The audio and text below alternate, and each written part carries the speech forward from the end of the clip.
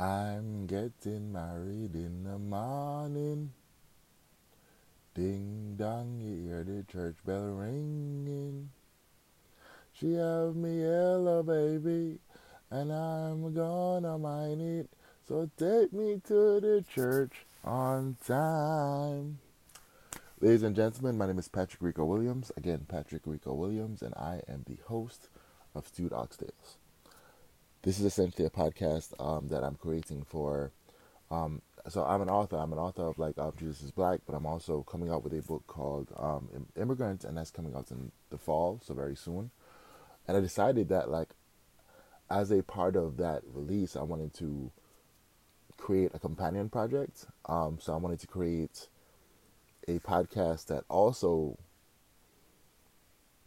kind of changes the narrative on what immigration and immigrants are, because there's been a lot of rhetoric regarding those things, and I just kind of wanted to create spaces for us to have the conversation where we can actually show representation.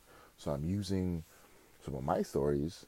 I'm using, and I'm allowing space for other people to do the same. The goal is for us to have guests on this at some point in the future. But again, we're just creating a space where people can kind of speak about their immigration story. And the book is coming out soon, so it actually does more to say about me, because again, the idea is we're trying to dispel the myth of what immigrants are seen, of how immigrants are seen in this country, because again, it is dangerous. It's a dangerous narrative. It's a narrative that is hurting people. It's imprisoning people. It's doing a lot that, to people who have literally been through, to people who have decided that things aren't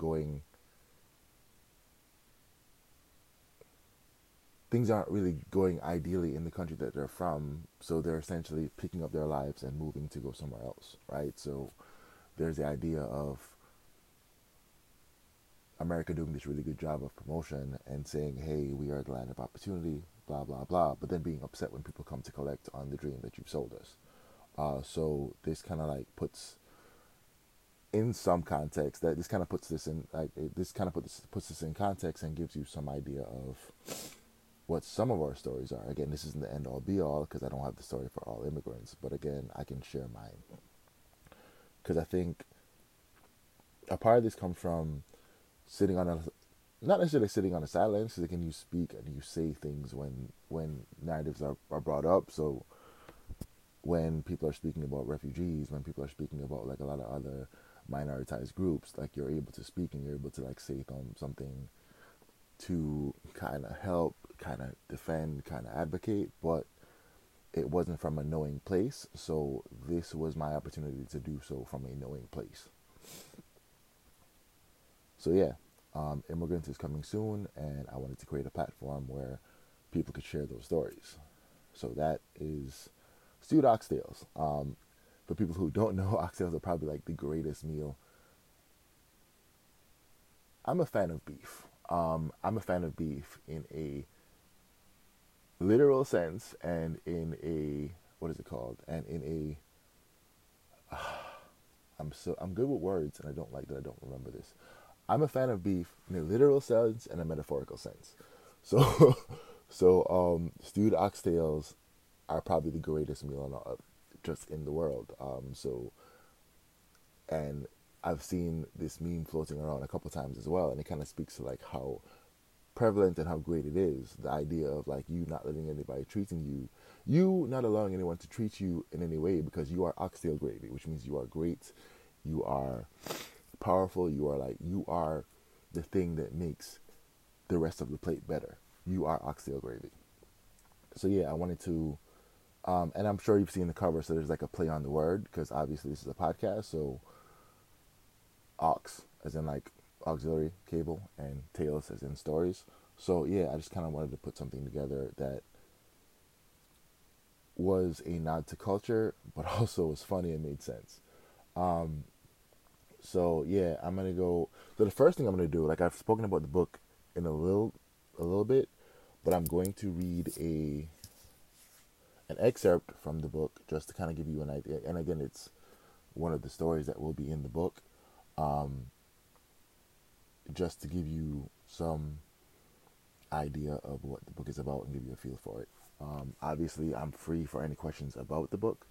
You can send them to me. You can send them. You can put them wherever this is posted. You can like put the questions there because I still need to figure that part out because I do want this to be interactive. Because as it stands, it feels like I'm in a room talking to myself, and I'd much rather the conversation. But yeah, here we go. So this is from a piece called 12 Months a Chicken Farmer. Again, 12 Months a Chicken Farmer.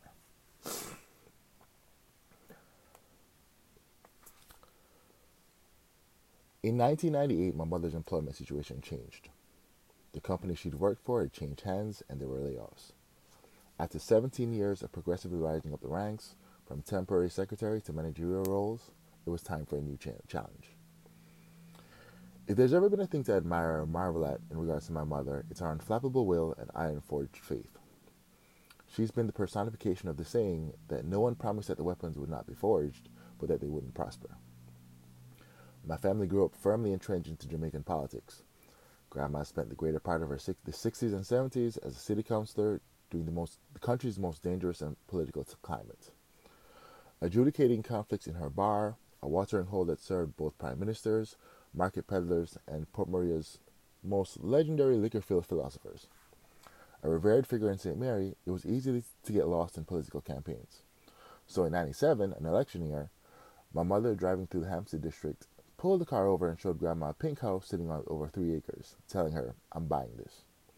It was a declaration made sans the physical resources to pull it off. But again, faith. A year later, her severance package manifested into a deposit. Being newly unemployed and detached from her city, a runway cleared and she jumped. And I became a chicken farmer. I was 3 years into a school I did not like. It's incredibly easy in retrospect to rep Calabar heavily. At the time, however, I wasn't a fan. It wasn't one of my choices. There were no girls there. The school had a bad reputation. My best friend got his choice, and frankly, I was jealous. Over time, it got better. I started creating community, joined a service organization, not because my mother and my brother were already members, but because on one gloomy day, on the desolate Rabelais Plains, we saw them, girls.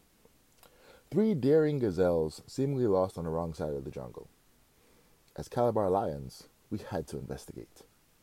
An entire legacy of advocacy and activism was birthed in that moment, predictably by following my dick.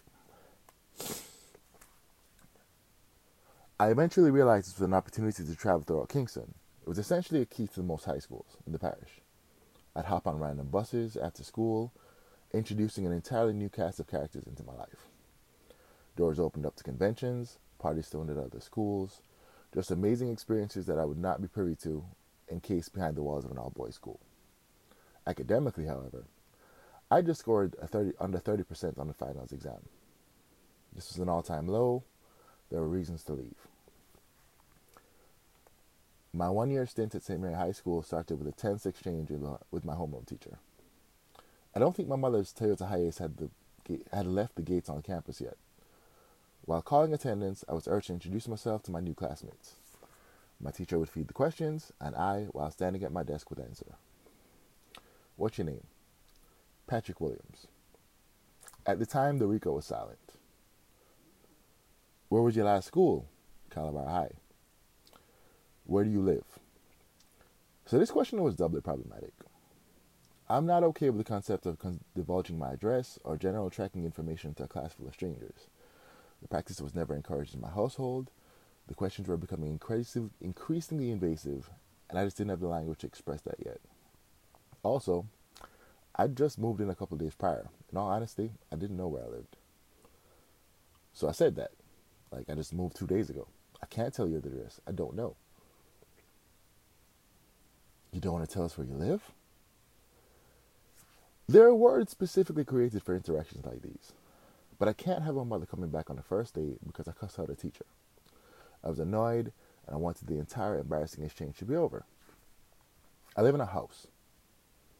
The class erupted in laughter. "Well, Mr. Williams, I'll have you know that in St. Mary, we all live in houses too." Teachers, this is exactly how to lose a student in the first 2 minutes. The rest of the story will be in the book, obviously. This was an excerpt, but again, let me know what you think. And this first one is going to be short because I just kind of want you to get a feel of like what the podcast is. Right? So I'm going to end this with a reading from the Jamaican New Testament Bible. It's a Jamaican Patois Bible. I think it's phenomenal. It's the readings coming from 2 Corinthians. Yeah, I'm also sick, so that's why I'm writing this early. 2 Corinthians, chapter 11, verses 7 and 8. So I'll read it in Patois first, then I'll read it in King James Version, I guess, because I don't remember what the default on this is. Anyway, when we preach God good news to them about Jesus, sorry, let me start over. When we preach God good news about Jesus to them, we did do it for free. We never charge you nothing. We put myself down low so that I could live for no up. I said me that I said when we do them something there. I like saying me the thief another church them, cause me take the money from them, so I could help or no. That was the Patois version, and let me read the version, the King James version. Have I committed an offense in abasing myself that ye might be exalted? Because I have preached to you the gospel of the God freely. I robbed the other churches, taking wages from them to do you a service. Anyway, so we're wrapping this up now. My name is Patrick Rico Williams. Again, Patrick Rico Williams. For more information, reach out to me on Facebook. I'm barely there, but that's somewhere you can reach out to me. Facebook, and it's Patrick Rico Williams on Facebook. It is on Instagram, it's at Patrick Rico Williams. On Twitter, it's at Rico the God. That is RICODAGAWD. Again, RICODAGAWD. My website is PatrickRicoWilliams.com. Again, PatrickRicoWilliams.com. Yeah, so reach out to me if you have any questions, comments, or concerns. Thank you for listening. I appreciate you. The book is coming out soon. Look out for Immigrant. It's coming out this fall. Talk to you later. Peace.